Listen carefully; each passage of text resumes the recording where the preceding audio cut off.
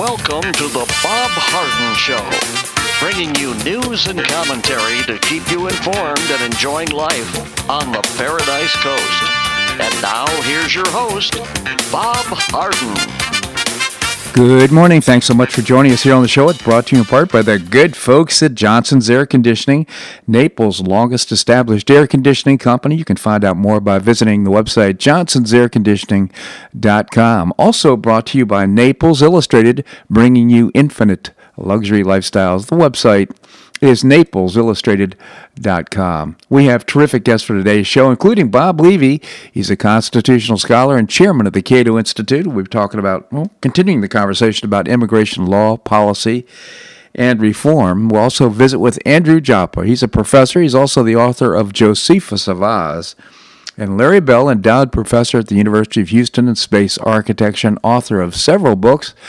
He's got one coming out this month. It's called How Everything Happened, Including Us. I haven't been able to order it yet, but I look forward to reading it. Look forward to talk to Larry today.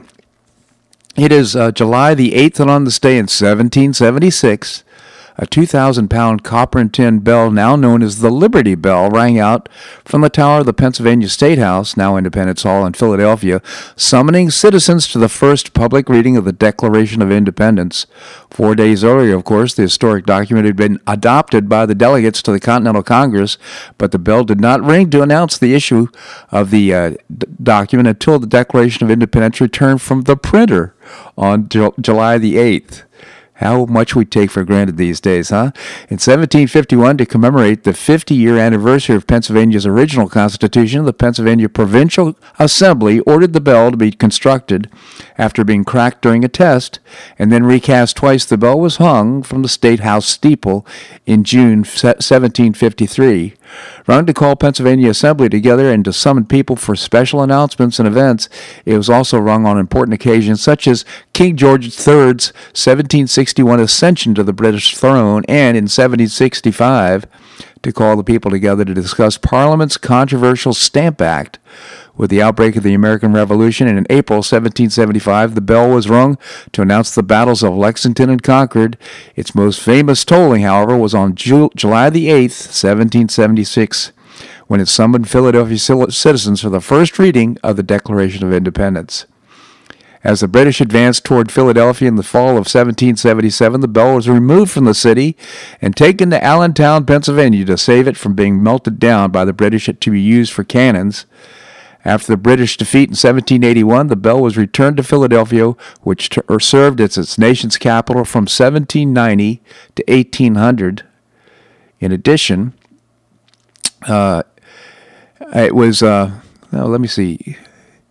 In addition to marking important events, the bell tolled annually to celebrate George Washington's birthday on February the 22nd and the 4th of July. The name Liberty Bell was first coined in 1839 in a poem in an abolitionist pamphlet. The question of whether the Liberty Bell acquired its famous fracture has been the subject of a good deal of historical debate. In the most commonly accepted account, the bell suffered a major break while tolling for the funeral of the first Chief Justice of the United States, John Marshall, in 1835, and in 1846 the crack expanded to its present size while in use to mark Washington's birthday. After that date, it was regarded as unsuitable for ringing, but it's still ceremoniously tapped on occasion to commemorate important events. On June the 6th, 1944, when Allied forces invaded France, the sound of the bell's dulled ring was broadcast by radio across the United States. The Liberty Bell. I wonder if Black Lives Matter would consider it to be a racist statue of some sort. In any event, we have 125 new cases of COVID-19 yesterday. The county's death toll remains at 85. Confirmed cases in Collier County now rose to 5,201. Out of 37,853 tests, that's about almost 14% of the population tested has coronavirus. A total of 378 people have been hospitalized with coronavirus, not because of it, but with it. And we don't know how many have been released, but on July 4th, 254 people died in the United States of coronavirus. That's nationwide, 254. That number went even lower on Sunday because on July 5th, just 209 people died nationwide of the coronavirus. These 254 deaths on Saturday and 209 deaths on Sunday represent a remarkable death rate of 92.4% from the peak daily, a reduction of 92.4% from the peak of 2,749 set on April the 21st. Saturday and Sunday were also the two lowest days for number of deaths in the country from the coronavirus since March 23rd. Over the past week, coronavirus deaths represented roughly 6% of all deaths in this country, meaning 94% of the people in this country are dying of something else other than coronavirus. It's also important to note that there's a difference between dying with the coronavirus and dying of coronavirus.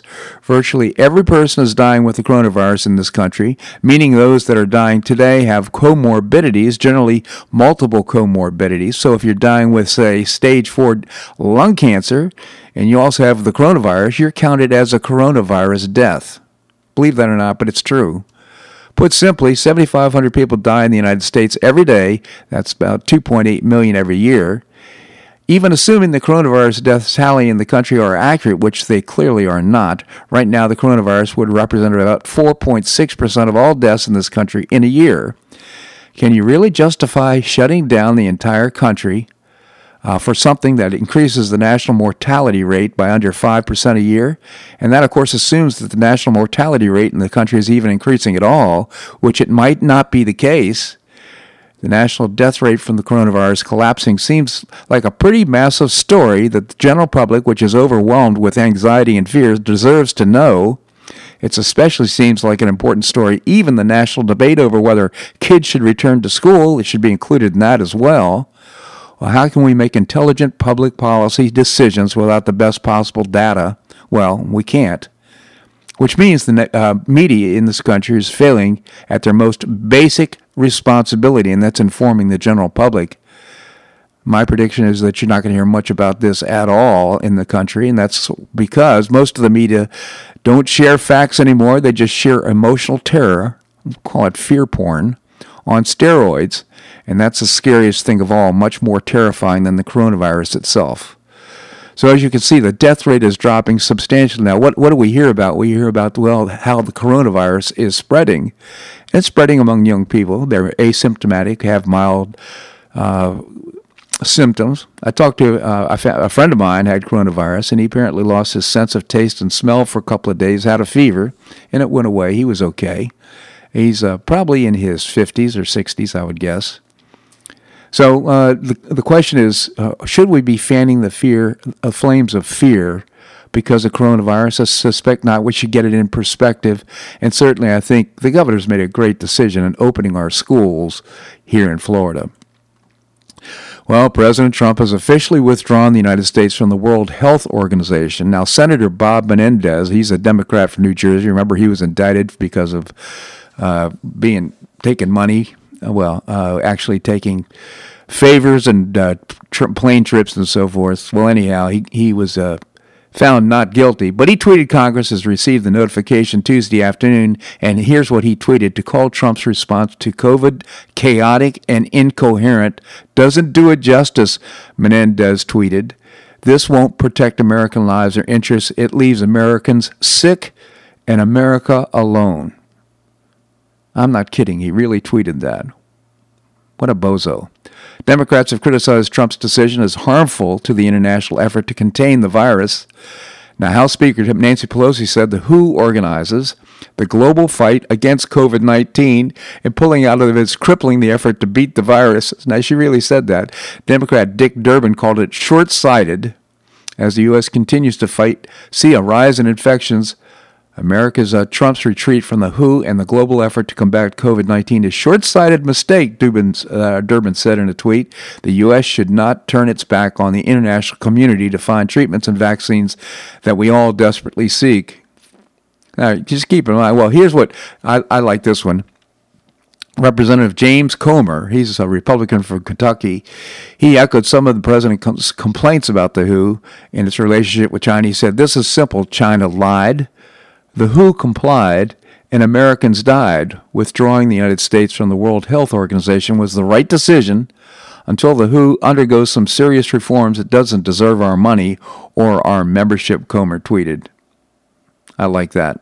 In any event, of course, Trump is taking bold action here, and I think it's the right thing to do. It's certainly a wake-up call, isn't it? Then we send him $500 million a year to fund them, and that the WHO president covered it up for China, so that led to the infection, I think, of people here in the United States. Well, Democrat Minnesota Representative Ilhan Omar called for the dismantling of the U.S. economy and political system yesterday. As long as our economy and political systems prioritize profit without considering who is profiting, who is being shut out, we will perpetuate this inequality, she said. We cannot stop at criminal justice system. We must begin the work of dismantling the whole system of oppression wherever we find it. That's called systematic racism. She just finds fault with you, and we just need to dismantle everything. She's calling for anarchy. Now, mind you, this woman, she pledged her commitment to the Constitution of the United States. So I just don't know how you square that up, how you call for this dismantling of everything with pledging your allegiance and your oath of office to the Constitution. I think she's treasonous. I really do. This segment of the show brought to you by the good folks at Johnson's Air Conditioning, Naples' longest established air conditioning company. Visit johnsonsairconditioning.com. Also by Naples Illustrated, bringing you infinite luxury lifestyles. The website is naplesillustrated.com. Coming up, we're going to visit with Bob Levy. Bob is a constitutional scholar and chairman of the Cato Institute. We're going to do that and more right here on The Bob Harden Show on the Bob Harden Broadcasting Network.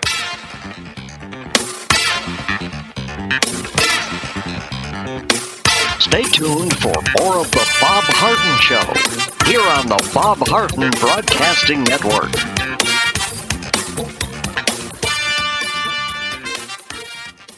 I'm Bob Harden, the host of the Bob Harden Show. One of my favorites for breakfast or lunch is Lulabee's Diner, providing great service, fabulous food, and a rockin' good time. Lulabee's Diner is a throwback to the 60s, complete with great music and a fabulous 60s decor. What I like best is a blend of great food, great value, and terrific service. Most of the friendly waitstaff has been part of Lulabee's for years. I enjoy the great choices for breakfast and lunch, and you'll find the menu has everything and anything to satisfy your taste. Lulabee's offers catering, party platters, lunch boxes, and more. Lulabee's Diner will quickly become one of your favorites for breakfast or lunch. No reservations are needed. Check out the website at lulabees.com and stop by Lulabee's Diner, open from 8 a.m. until 2 p.m. 7 days a week. Lulabee's Diner in the Green Tree Shopping Center at the corner of Immokalee and Airport Pulling Roads. Stop by Lulabee's Diner for fabulous food and for a forever cool rockin' good time.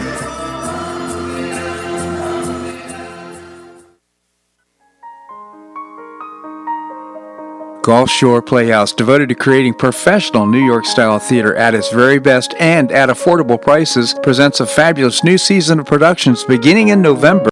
Well, here we are. I was on air, off air, talking with Bob Levy and lost track of time. So, welcome back to the Bob Harden Show, brought to you in part by Gulf Shore Playhouse, bringing you professional New York-style theater at its very best. Visit gulfshoreplayhouse.org. Coming up, we're going to visit with Andrew Joppa, professor and also author of Josephus of Oz. Right now, we have with us Bob Levy, the chairman of the Cato Institute. Bob, thank you so much for joining us. Always a pleasure. Good to be with you. Thank you, Bob. Can you tell us about the Cato Institute? We are a libertarian think tank headquartered in Washington, D.C. Free markets, private property, securing individual rights, and limited government. cato.org on the web. Thank you, Bob. Now, I want to pick up on this conversation we've been having about immigration policy reform and law and so forth. The president insists that a wall at our southern border is necessary. Can he build it by declaring a national emergency? Well, the Act, the 1976 National Emergency Act, gives him authority to declare an emergency a year at a time, virtually, and based on virtually any security-related rationale. But the Act limits what powers he can invoke after he declares the emergency. So he's relying on language that authorizes military construction.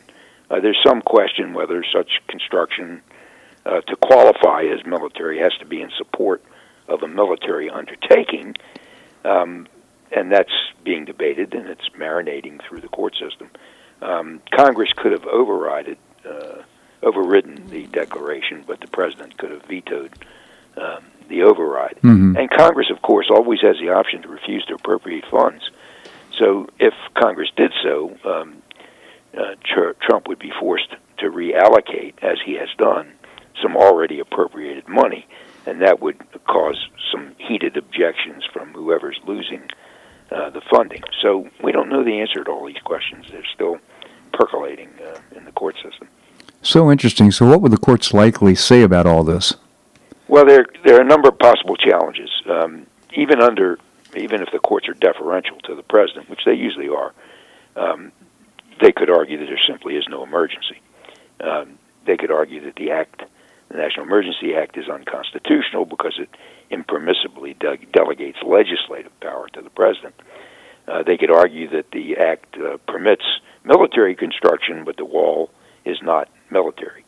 And they could argue that to the extent that he's using funds that haven't been appropriated or were appropriated for a different purpose, he'd be intruding on Congress's power of the purse. Now, the courts, as you know, are usually deferential to the president on any national security issues.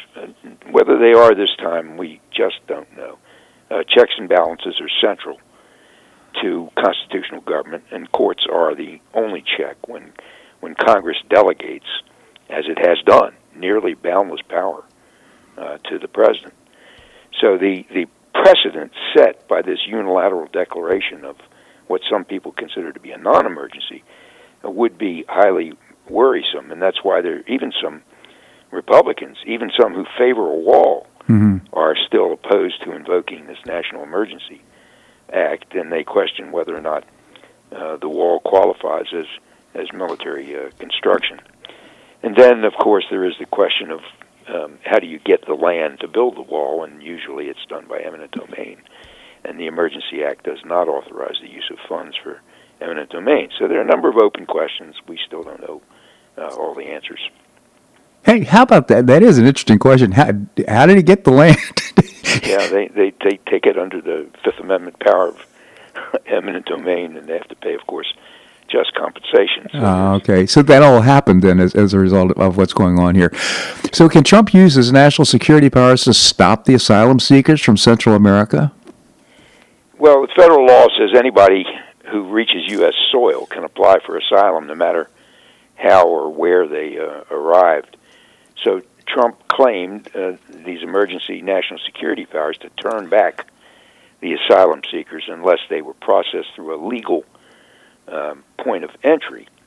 The Ninth Circuit Court of Appeal blocked that program, and in February of this year, temporarily blocked a revised program by Trump that would have made asylum seekers remain in Mexico until they could be processed. The Supreme Court in March allowed this remain in Mexico policy to continue. But neither of these policies really address the underlying problem. Congress is the problem, and unless Congress changes our asylum laws, we plainly need more capacity to process and interview and judge and detain and deport those who don't qualify. So Congress has been derelict. Now there is this late update of June of just a month ago. The Trump administration had asked the Supreme Court for immediate authority to deny asylum to Central Americans who didn't first seek asylum or in Mexico or one of the countries that they passed through on the way to the United States. And a federal court, in fact, a Trump appointee in Washington, D.C., invalidated that policy, not necessarily on the merits, but because Trump hadn't complied with the rulemaking requirements of the Administrative Procedures Act. So it's still up in the air. It's complicated. Boy, we just need to go through and get our immigration law all straightened out, and unfortunately, we're not going to see that in the near future, I'm sure. That's exactly right. Congress is really the source of this problem. It has abdicated its responsibility, turned over a lot of power to the executive, and then, of course, the executive gets criticized for exercising that power. But in fact, the root cause is Congress, which delegated the power to the president in the first place. It's Congress's responsibility to legislate and not the president. So let's turn to birthright citizenship. Tell us about the so-called anchor baby question. Well, we're talking about the doctrine that says anybody born here is automatically a U.S. citizen. And under the common law, birthright citizenship was granted to everybody except slaves and Indians. The Dred Scott decision finally said that blacks were not citizens, even if they were freed. But then we had the 14th Amendment in 1868, which overturned Dred Scott. Mm-hmm. So that presumably addressed the slave problem. And then a half century later, 1924, Indians were granted citizenship by statute, not by constitution, but by statute. So interesting. So what does the 14th Amendment say about citizenship? Well, it says that the relevant provision is that all persons born or naturalized in the United States and this is the key phrase, subject to the jurisdiction thereof, are citizens. So the framers added that phrase, subject to the jurisdiction, so they could deny citizenship to two groups. The first was children of foreign diplomats, and the second was children of enemy forces who were engaged in a hostile occupation of the United States. So even if those folks had kids here, those kids would not be entitled to citizenship because they would not be subject to our jurisdiction. But the question is whether or not Congress intended that children of permanent legal residence would be citizens. And the Supreme Court, in an 1898 case called U.S. versus Wong Kim Ark, said yes, children of permanent legal residence, if they were born here, would automatically be citizens. Wow. So what about temporary residents and illegal aliens? Well, the principle is less clear with respect to the temporary residents, like students and tourists, and it's even murkier with respect to illegal aliens, so that they and their children are subject to our laws and can be prosecuted and convicted if they violate our laws. So a natural reading of the phrase subject to our jurisdiction suggests that their children are citizens if they're born here. On the other hand, the 14th Amendment's framers almost certainly did not intend for birthright citizenship to apply to illegal immigrants. And in 1868, when the 14th Amendment was ratified, there were no illegal immigrants because we had no law that restricted immigration. Yeah. So subject to our jurisdiction probably meant some primary allegiance to the United States as sovereign and acceptance of the U.S. and not some other country as the principal lawgiver. So interesting. Bob Levy, again, the chairman of the Cato Institute. I encourage you to visit cato.org, cato.org. But I want to pick up the conversation next week. I just genuinely appreciate you coming on the show. Thanks so much for joining us. Always a pleasure, Bob. Good to be with you. Thank you so much, Bob. All right, coming up, we're going to be visiting with Andrew Joppa. He's a professor. He's also the author of Josephus of Oz. We're going to do that and more right here in the Bob Harden Show on the Bob Harden Broadcasting Network.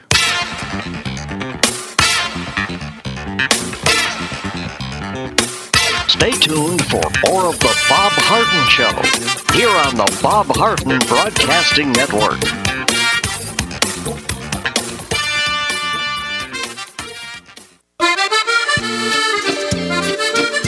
Blue Provence Restaurant is a favorite dining destination for many Neapolitans, including Linda and myself. Blue Provence, located in a historic building in the heart of Old Naples at Creighton Cove, offers a mix of French bistro cooking with bold, fresh Floridian flavors. Experience award-winning cuisine at Blue Provence and enjoy one of Florida's most extensive, eclectic, and fun wine cellars. Dining choice of the popular Eden Bar, the intimate Courtyard Garden, or the beautiful Provencal Caribbean Dining Room. Enjoy a wonderful and memorable evening in a casual and relaxed atmosphere that includes a taste of Provencal hospitality. Blue Provence is open 7 days a week, all year round. Visit BlueProvenceNaples.com for reservations, everyday specials, and coming events. That's BlueProvenceNaples.com or call 261-8239. That's 261-8239. Blue Provence French Restaurant in the heart of Old Naples.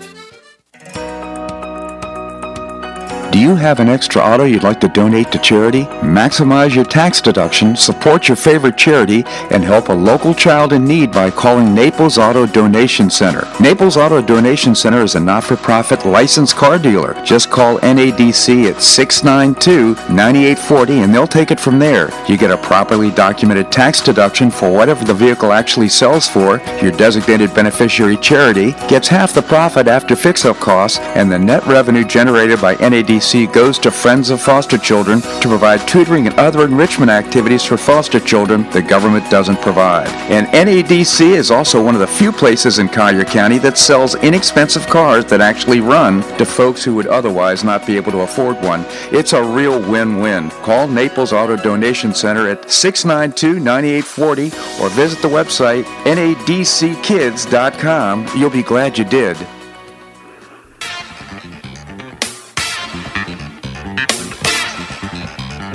Welcome back to the Bob Harden Show. And now here's your host, Bob Harden. Thanks so much for joining us here on the show. I think I got cut off the commercial break last time, so I do want to mention Lullaby's Diner, which is located right there in the Green Tree Shopping Center. They do a great job, breakfast and lunch. In fact, our next guest and I meet there on occasion just to talk about the current world crisis and what's going on. But Lullaby's Diner, I hope you'll give them a try. Breakfast and lunch right there in the Green Tree Shopping Center. Coming up, we're going to be visiting with Larry Bell, endowed professor at the University of Houston in Space Architecture. Right now we have with us Andy Joppa. Andy is a professor. He's also the author of Josephus of Oz. Andy, thank you so much for joining us. Good to be with you, Bob. I'd like to mention at Lullaby's, it's such a friendly place that they tipped me. Well, let's move on. She'll love that. Yeah, you know what? You're from the New York area. I know you spent time in New York City, and we're seeing such an increase in violence and death there as a result of what's happened. Any comments and thoughts? Well, I'm a New York City guy. I was born about 200 yards out of New York City, so not quite a city resident, but I spent a lot of my life in the city. I love Broadway. I've always loved Broadway. It's always been a safe place. It might have been a corrupt place. If you look at the Armstrong hearings in the mid-'70s and the early '70s, but back during my younger, wilder days, I used to go drinking in Harlem, a place called the Palms on 125th Street. No problems whatsoever.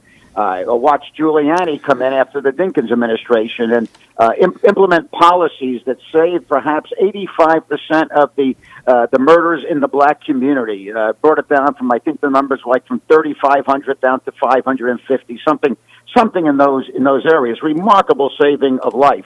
If we look right now at New York City with de Blasio taking away $1 billion from the police, which actually amounts to $20,000 per policeman, if you would figure it out per policeman. And then you have Cy Vance in the DA's office who wants to release everyone without any bail. That includes the rioters. They've turned New York City into a free fire zone. I doubt Broadway will come back, not just because of COVID-19, although that has been a problem, but because I think New York City has been turned into a place that is not safe, is not family-friendly, and I do not think that New York City can recover from what is going on right now. No, it's such a sad commentary. That combined with the fact that people are leaving cities, I think genuinely as a result of this coronavirus, we're seeing people kind of leave large metropolitan areas for safer places outside of the city. So it's kind of a double whammy for New York. I don't know if the number is accurate, but I have read where 500,000 people have left New York City in the past 2 years, middle-class people, as a derivative of policies of the political forces in New York City. That number sounds awfully high to me, but that is the number that I've been hearing. So that city, if you add in the state taxes of New York State, you add in the danger level for people and their families, it is not a user-friendly place to be at this point, Bob. No doubt about that. Well, we're seeing the continuation of violence and Black Lives Matter and what's been going on around the country, quite frankly, mainly in blue states and blue cities where the mayors or the representatives are Democrat. Any thoughts?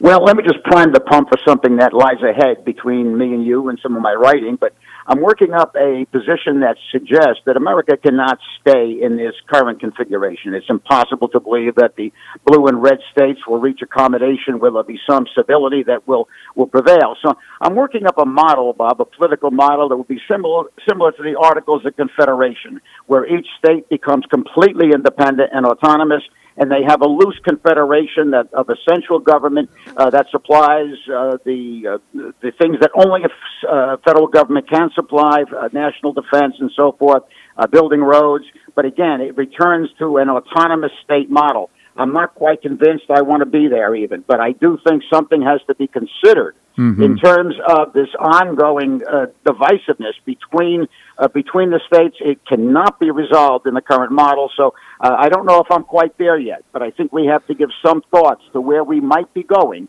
as we see the violence and we see the disruption and we see the absolute difference between a generally red state such as Florida and a blue state such as New York, Bob. Well, of course, Florida is not necessarily red. I mean, currently it is has the representatives, the legislature, as well as the governor.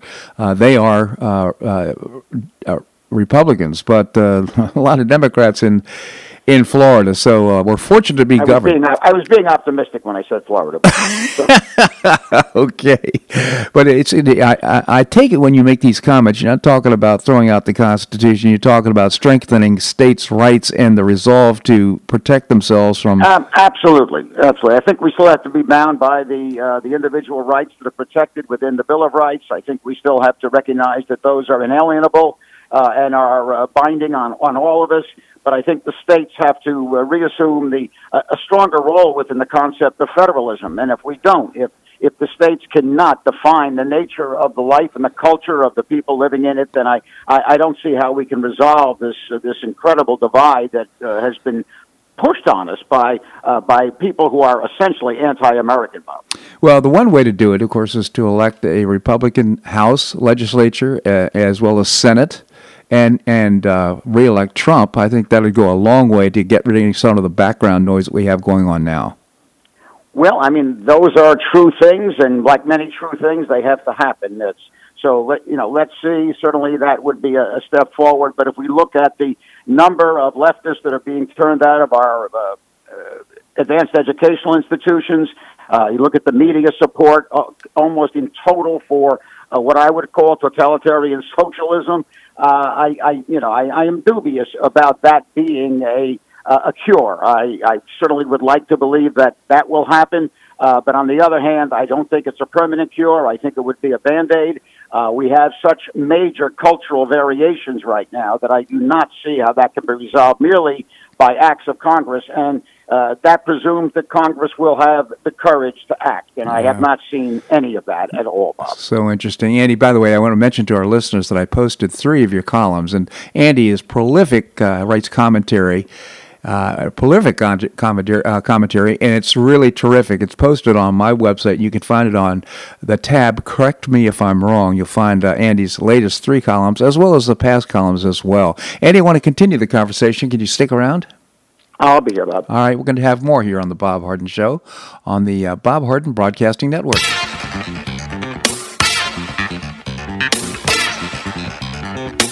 Stay tuned for more of the Bob Harden Show here on the Bob Harden Broadcasting Network.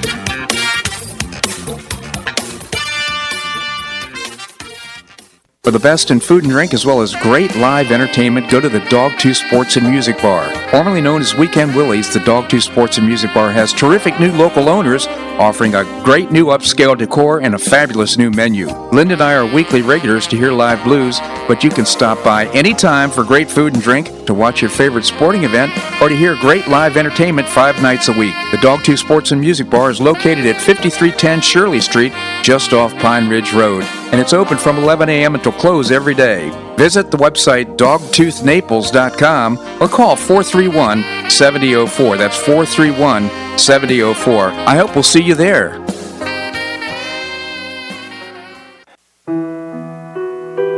Did you know St. Matthew's House operates the only emergency homeless shelters in Collier County? St. Matthew's House provided more than 500,000 hot meals to those in need last year, and since 2010, 527 men and women have graduated from the St. Matthew's House Justin's Place Addiction Recovery Program. For over 30 years, St. Matthew's House has provided innovative solutions to fight homelessness, hunger, substance abuse, and poverty in Southwest Florida. And you can help St. Matthew's House in this life-transforming work by patronizing the St. Matthew's House thrift stores, Cafe M25, car wash and detailing center, and award-winning catering operations. For more information, visit stmatthewshouse.org. That's stmatthewshouse.org. St. Matthew's House is a 501c3 not-for-profit organization and does not solicit government funding.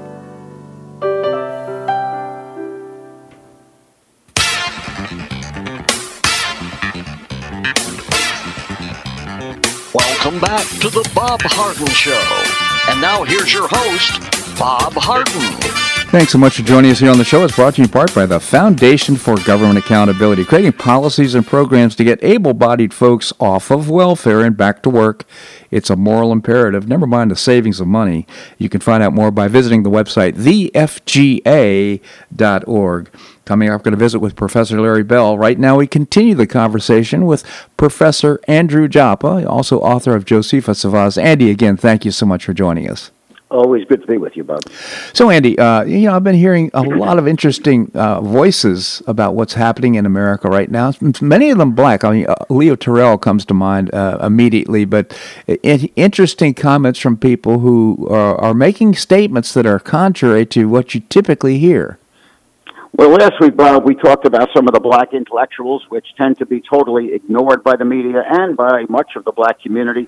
But this past week, I've become very aware that the major voices in pushing back against what's happening in America, pushing back against Black Lives Matter, pushing back against disruption of the black family, have been the voices of black males. I have not heard anyone in the white male political arena doing anything of the strength and the courage that these words have taken.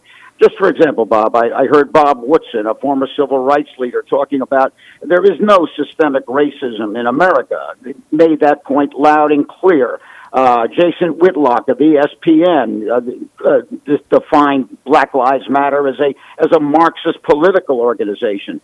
Terry Crews, an actor, was on with Don Lemon the other night, and he said he doesn't like black people or white people. He likes good people, and that's where he has his friends, and that's who he links up with. Of course, Don Lemon, being the minimal brain power that he has, pushed back against that. But Crews took that role on. Stephen Smith at ESPN also commented on the NFL cowardly surrendering to Black Lives Matter. In addition, I didn't mention Alan West, who I know you're aware of, former congressman, Yep. The state senator from Arizona, Walter Blackman, was on. Brilliant man. Dr. Wilfred Riley of Kentucky State University, Herman Cain, who was a prominent ex-presidential candidate, Walter Williams, who you mentioned last week, but Walter Williams published a major article on the disruption of the black family, and of course the ongoing comments of Larry Elder. There's 10 names, perhaps, Bob, all front and center in terms of the public debate, all making comments requiring courage. And I just like to see the white political community, particularly the white males in Congress, doing something that is comparable. But I have not seen much of that.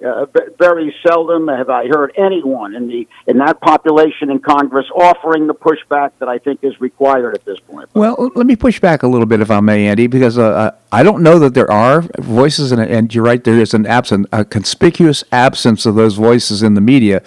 But it makes me wonder if perhaps those voices are out there, but they're not. It's not being published. It's not being promoted. Black Lives Matter, of course, is being promoted.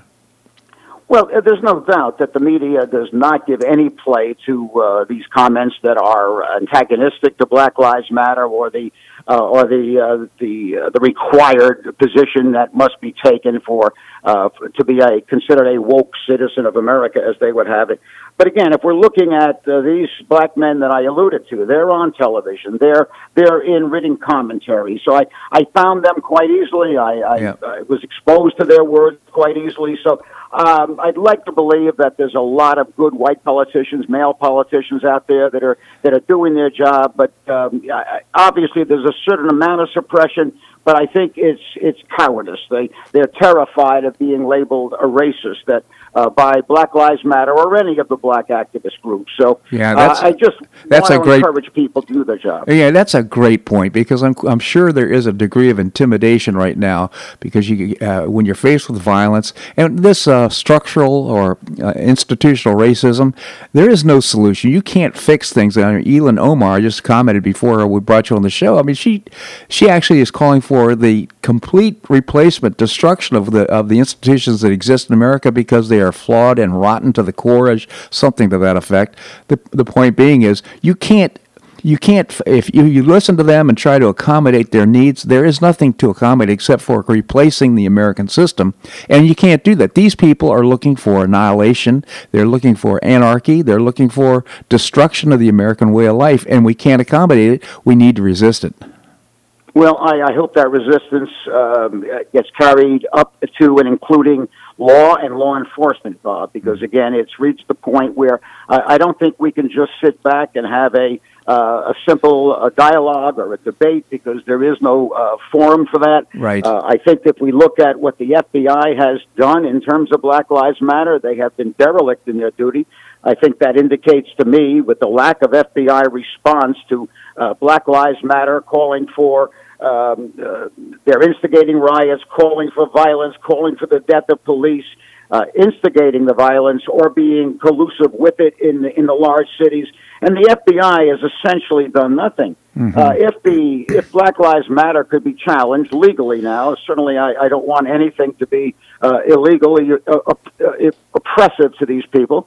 But on the other hand, when people are instigating violence and calling for the death of human beings, and the FBI sits back and does nothing, that gives them a free rein, a free run at the rest of us. Yeah. So if we could eliminate Black Lives Matter as a major political force, it would free up, I think, a lot of people who are intimidated by Black Lives Matter. It would free up many of our schools to have better curriculums. Right now, many schools are incorporating Black Lives Matter platform positions, which includes, and many of the black men are pushing back against Black Lives Matter because they advocate for what they call the disruption of the Western prescribed nuclear family.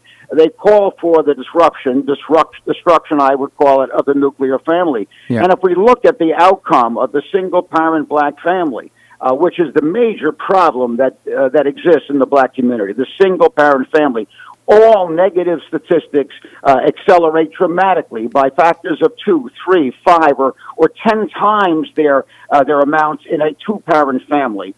So if we could get rid of these pressures, if we can get rid of the Black Lives Matter instigating for the disruption of black culture and the disruption of all life in America, I think we could go a long way towards solving many of our problems. Well, and to do that, you just got to follow the money.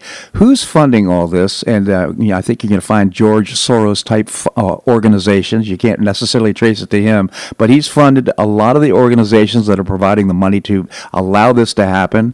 They got captains that are recruiting young college kids or whatever it might be, fanning the flames of instigating the thoughts about a socialist republic and overthrowing America, so they get these thoughts going with these people, and then this is what it leads to. And then, back to your point, you have elected officials who are funded by George Soros types of organizations running for district attorneys. They're getting elected because of the funding, and their platform is, "I'm not going to enforce the law."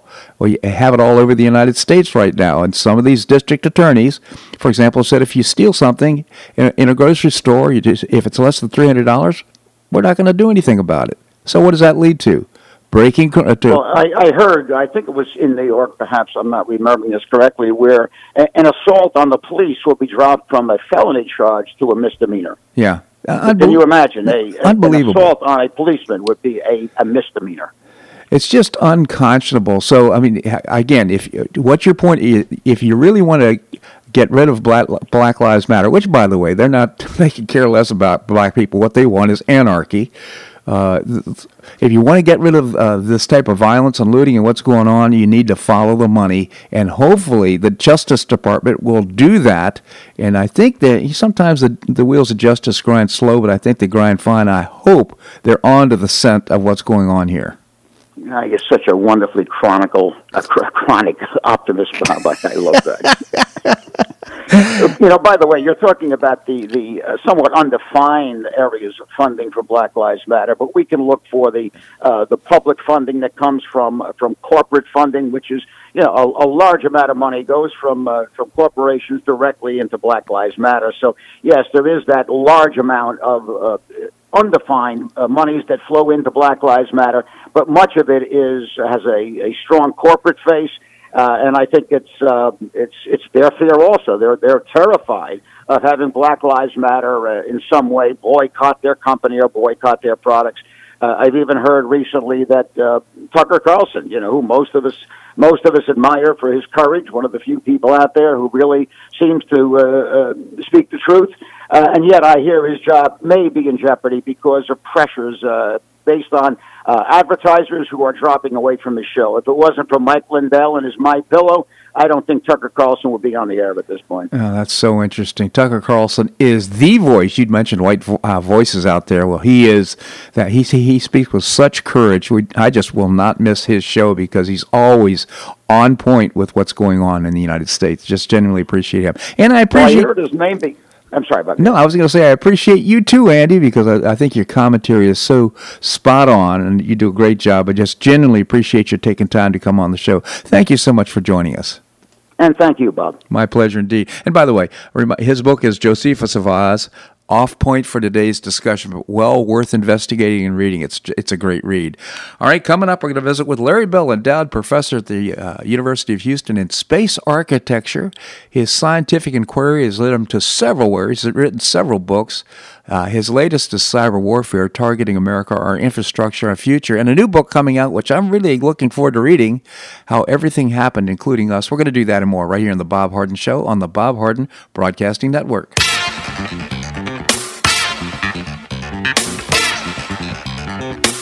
Stay tuned for more of The Bob Harden Show here on the Bob Harden Broadcasting Network.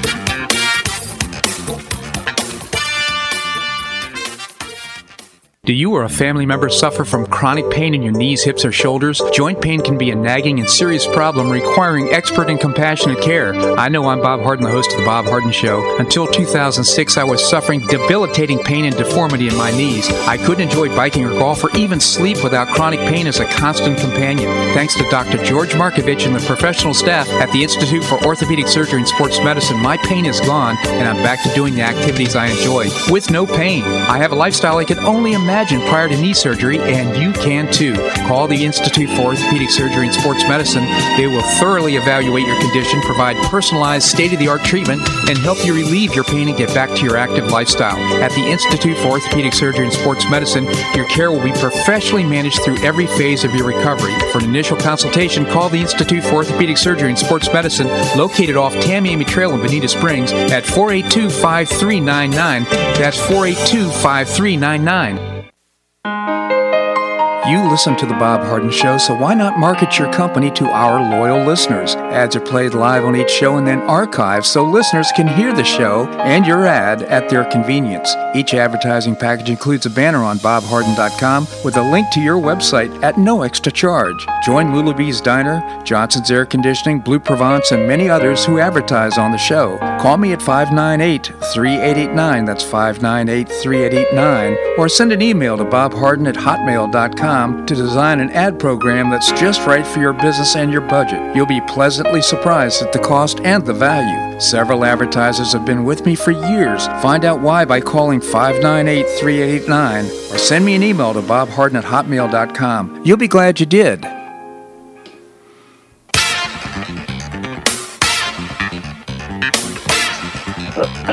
Welcome back to the Bob Harden Show. And now here's your host, Bob Harden. Thanks so much for joining us here on the show. It's brought to you in part by Gulf Shore Playhouse, bringing you professional New York-style theater at its very best. You can visit the website to get tickets right now at gulfshoreplayhouse.org. We have with us, as I mentioned before the break, Professor Larry Bell, endowed professor at the University of Houston Space Architecture. He's also the author of several books. My favorite about climate change is Scared Witless, The Prophets and Prophets of Climate Doom. And I just really encourage you to read that. The next one coming out is How Everything Happened, Including Us, and before that, Cyber Warfare, which is a great read as well. Professor, thank you so much for joining us. Bob, thanks for having me on again. Always a pleasure, Professor. Well, you're also writing a weekly and sometimes bi-weekly, every couple of columns a week, column On Point in Newsmax.com, and it's a terrific read. I encourage our listeners to go to Newsmax.com and check out your column. But one is Democrats put politics over police reforms.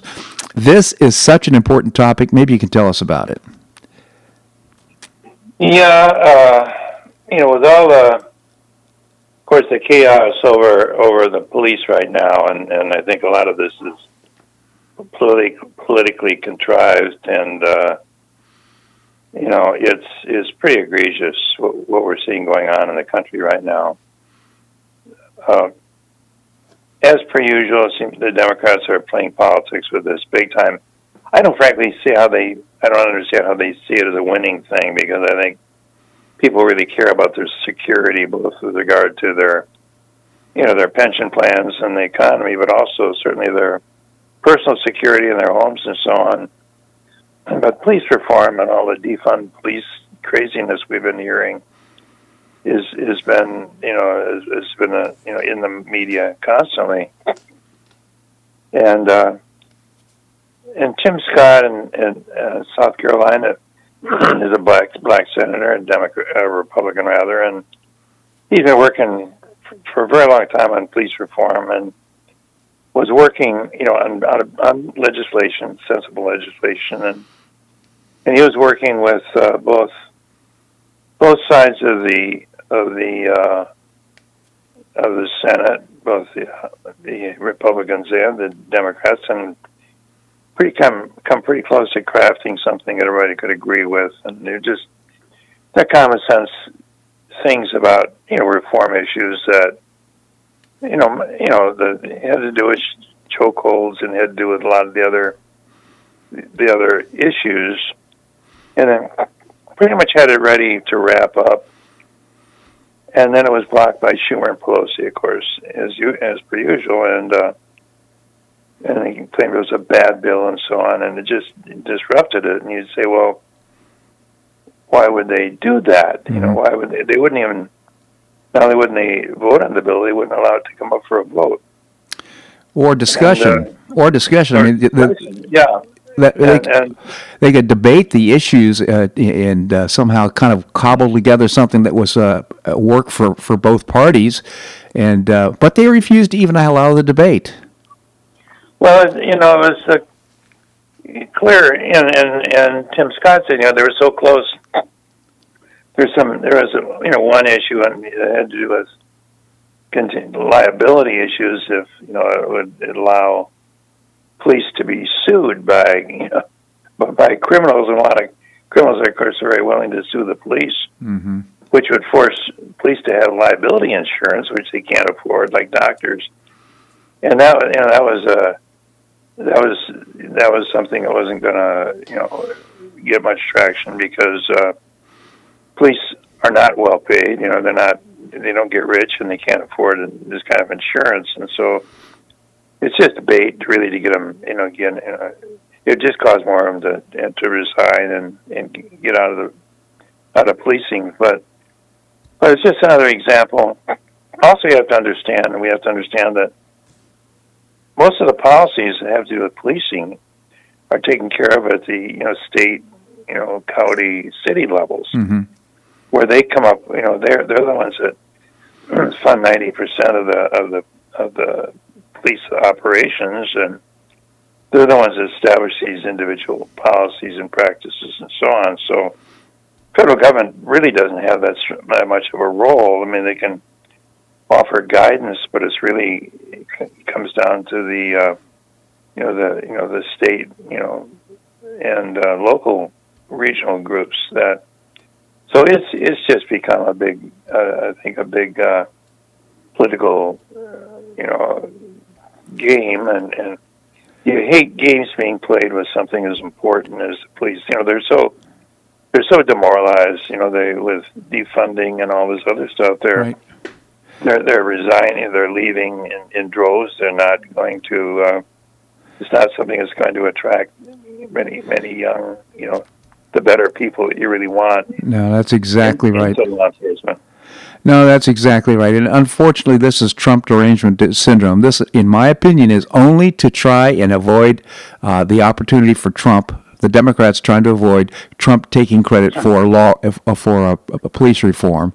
And so they're going to sit on their hands and, to your point, just allow deterioration of morale in police departments. I mean, community policing is such an important part of the job where they're just developing relationships in the community. With morale, how does that happen? It's, to me, this is so destructive, Professor, and it's just really, I'm just really pleased that you are drawing attention to this. Well, I wrote another article.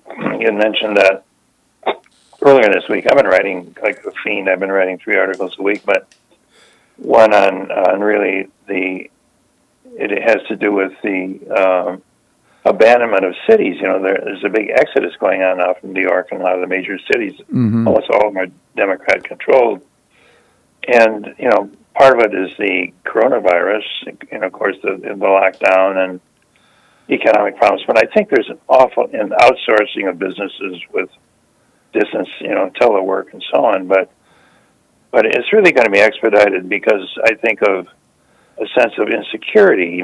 People don't feel safe even going to cities now, with the pervasive drug issues and homeless issues and so on. But now with defunding the police and the escalating statistics in terms of murders and robberies and so on, just bedlam and disorder, that it's just going to force more and more people to move out to the suburbs and rural areas, and with telework that's possible. But how in the world the Democrats can see this as a winning strategy, I just can't figure it out. I think that hopefully when people get in their voting booths, they say, what do I care most about? Well, I care about the future. I care about my kids. I care about our safety, our home, and I care about our economy. So I have no idea what they think how they think they're going to benefit from this. No, I can't either, Professor. I mean, you think, what's this October surprise going to be?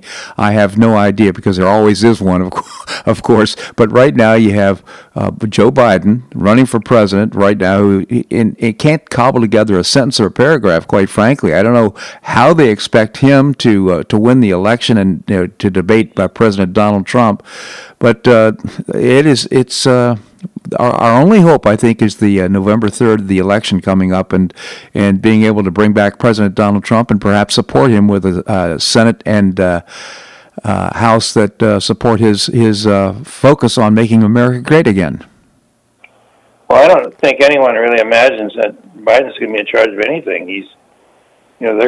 Bernie Sanders and Black Lives Matter are going to shape the platform for the Democrats, and then his running mate, his vice president will be the obvious heir apparent, but the fact that the guy is, you don't know where he stands on anything, and when he does stand on something, it's usually a place you don't want to be. So right, so you don't have a credible candidate in terms of leadership, and you can't possibly imagine that he's going to be able to deflect all of the pressure from the left, and it's going to be the Green New Deal and defund the police and everything. Yeah, it's not a winning picture. Not at all. Again, Professor Larry Bell, endowed professor at the University of Houston. Again, right now available, Cyber Warfare, Targeting America, Our Infrastructure, and Our Future. It's a great read, a scary read, quite frankly. Also, On Point is the column in Newsmax.com. Check it out. Professor, always appreciate your commentary. Thanks so much for joining us. Bob, thank you again. My pleasure indeed. Very smart man. Well, that's a wrap here on today's show. I genuinely appreciate your listening. Tell your friends if you enjoy it, because we're working to organically grow the show. Tune in tomorrow. We're going to visit with Keith Flaw, the co-founder of the Florida Citizens Alliance. Byron Donalds, our state representative and candidate for U.S. Congress, will be with us. Seton Motley, the founder and president of Less Government. And former mayor of Naples, Bill Barnett. Always appreciate his insight on what's happening locally. I hope you make it a great day on the Paradise Coast or wherever you are. Namaste.